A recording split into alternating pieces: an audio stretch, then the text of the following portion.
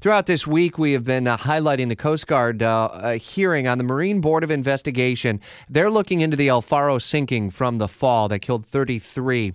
Through the week, there have been questions raised about the captain, but now we start to hear from those who worked with him closely, from family members and others, and helping to paint the picture of some of the preparation and planning and execution at his end. Our Stephanie Brown has been following this hearing throughout the week. What have we learned?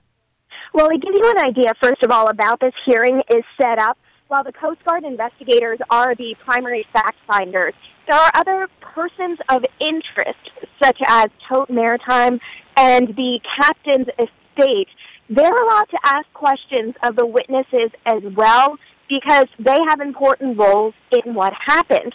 So yesterday was really the first time that the lawyer for Captain Michael Davidson's widow started really questioning. And that happened after one of the former El Faro crew members started talking about potential alternate routes that the ship had taken in severe weather before.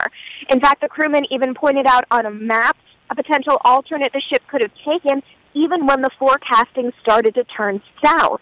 Davidson's lawyer stepped up at that point and questioned the crewmen, basically showing that he didn't know what weather conditions the captain was actually seeing.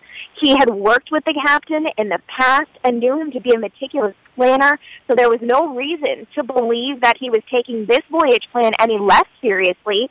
And he further talked about how erratic the forecast was for Hurricane Joaquin, saying at one point it was more than 100 miles off, and he didn't actually get an idea of the storm being in front of the ship until just about 8 hours ahead of when they went down. Wow. And continuing coverage of the story and all of the week of reporting that Stephanie Brown has been doing at WOKV.com. If you want to follow today's testimony, Stephanie will be tweeting it at SBrownReports, and we constantly are retweeting some of the key moments at WOKV News.